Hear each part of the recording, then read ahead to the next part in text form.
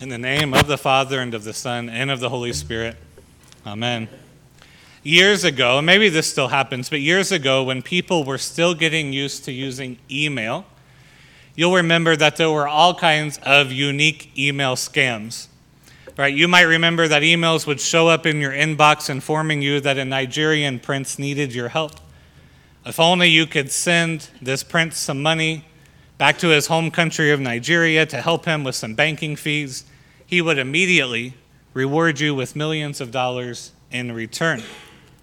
This Nigerian prince was so very generous, and it was just so lucky that he happened to find your email address. We know, of course, that these kinds of things were scams, and we know that there is probably one rule of thumb to avoid all scams. If it's too good to be true, then it probably is. We know that in order to get along in this world as adults, we have to test out claims in order to avoid such scams. We want to avoid getting our hopes up, getting disappointed, and worst of all, getting taken advantage of. And so we have learned to question that which seems too good to be true. Well, this is the objection that St. Paul has to deal with in Romans chapter 6. Paul has just laid out the gospel for the Romans in the previous 5 chapters. And the gospel, it seems, is too good to be true. Paul has written that you don't have to do anything to earn your salvation, that Christ has entirely accomplished it for you. All that Christ has accomplished is given to you freely at your baptism, where you receive the word of God that says you are made a new creation. God gives you a promise there, and he keeps his promise. And then God says, we can't even mess it up. It's all a free gift.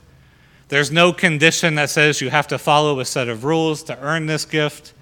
No condition that says you have to take a special class, that you have to live a moral life from here on out. Nothing. There's no condition at all. Instead, the gospel is an unconditional promise that has nothing to do with your worth or merit. It's a free gift for you. And so this is where Paul in Romans anticipates the objection that everyone has. This is too good to be true. That's the objection. Because doesn't this mean that we can just get baptized and then do whatever we want? If God is just going to forgive us without us doing anything, why not just sin all the time so that God can forgive us all the time? Or as Paul puts it in Romans 6:1, should we continue in sin in order that grace may abound? The question is about testing the limits of grace. We think surely there's a limit to how gracious God will be. At some point, God is going to say, we think, I've forgiven you enough. Now it's time for you to do something good so that I know you're serious this time. At some point, all of us will come to believe that the gospel is just too good to be true, that we have to do something to merit it, that we have to stop sinning, we have to get better. And so when St. Paul answers the question, should we continue to sin in order that grace may abound, he of course answers, no way, by no means. But what he doesn't do is say this. He doesn't say, okay, you got me. The gospel works 99% of the time, but at some point you have to stop being a sinner. Rather, Paul says the whole question is a false premise. He says that when you are baptized, you die. You're dead. Not symbolically, but really. But then on the other side of baptism, you are raised, united with Christ. And so when God sees you, he does not see the sinner because the sinner's dead. Rather, he sees the believer who is united with Christ. And God only sees Christ when he sees you. So Paul says, therefore we have been buried with him by baptism into death, so that just as Christ was raised from the dead by the glory of the Father, so we too might walk in newness of life. And Paul will go on to say, so you must consider yourselves dead to sin and alive to God in Christ Jesus. In fact, the gospel is too good for us, but it is true. Because what Paul is saying here is that your sins are no longer in the calculus. They're not part of the equation. You as a sinner have been buried, dead, and gone. And so because all of your sin is dead, you are free from it. It does not separate you from God. And conversely, you don't have to ask the question, how much sin can I get away with? The whole perspective is wrong.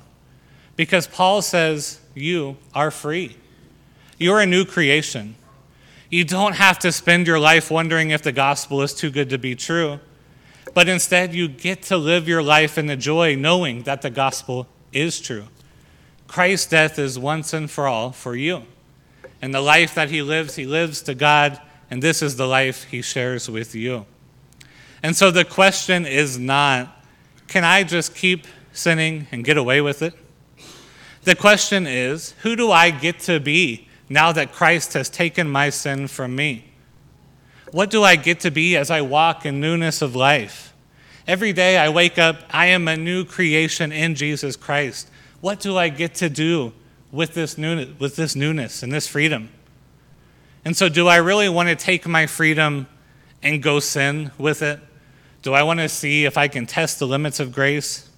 Or do I want to take my freedom and love God and love my neighbor, and to trust that God has the best in store for me?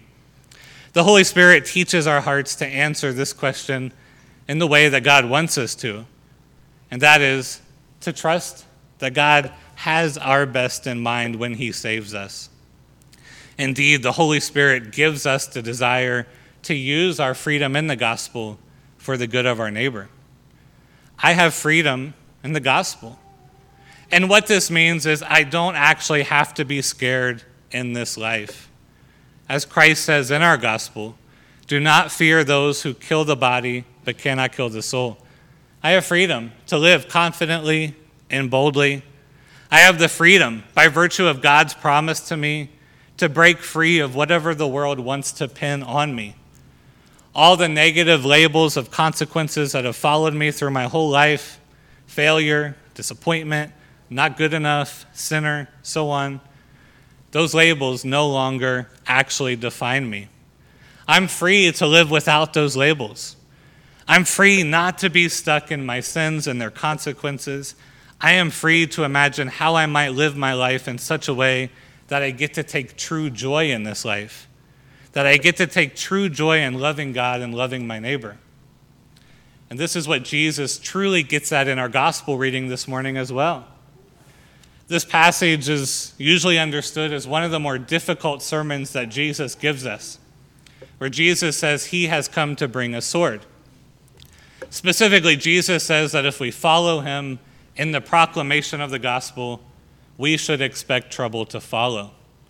We can even expect trouble from those who are closest to us, our families. Without the gospel, the law defines the best we can hope for in this life, and for most of us, without the gospel, this means family life. We all know that there is nothing more important in our day-to-day living than our families. These are the people who are closest to us day to day, and we know for those without Christ, the best thing that they can hope for is to have a great family, to take great enjoyment in their family life. And don't get me wrong, family is good, and having a good family is a wonderful thing to hope for, but Christ points us to something even better. He points us to himself. Because the truth is, you will never find the freedom of having your sins forgiven in your family. Your family cannot make you a new creation. Your family cannot heal your soul, but God does that.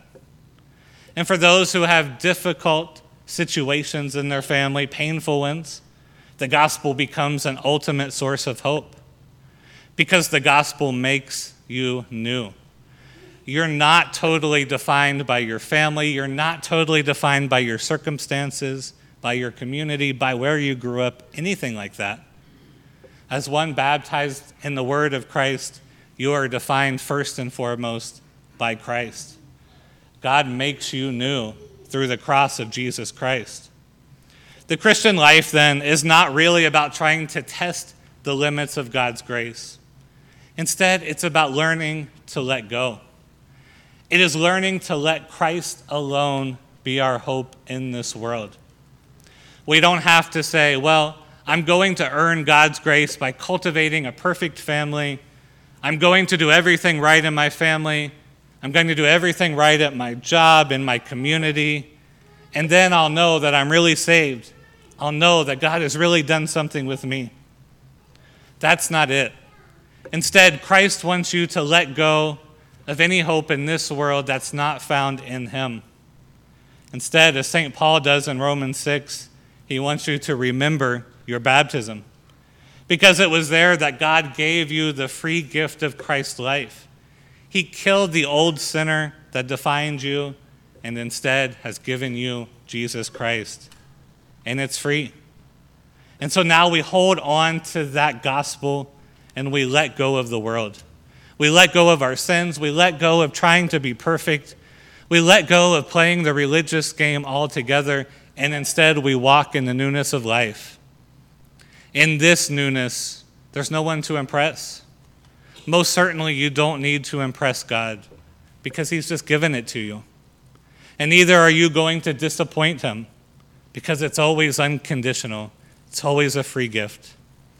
And so instead, as a Christian walking in faith, you have the opportunity every day to learn to let go of the things that accuse you, the things that judge you, the things that bring you down, the things that bring you despair.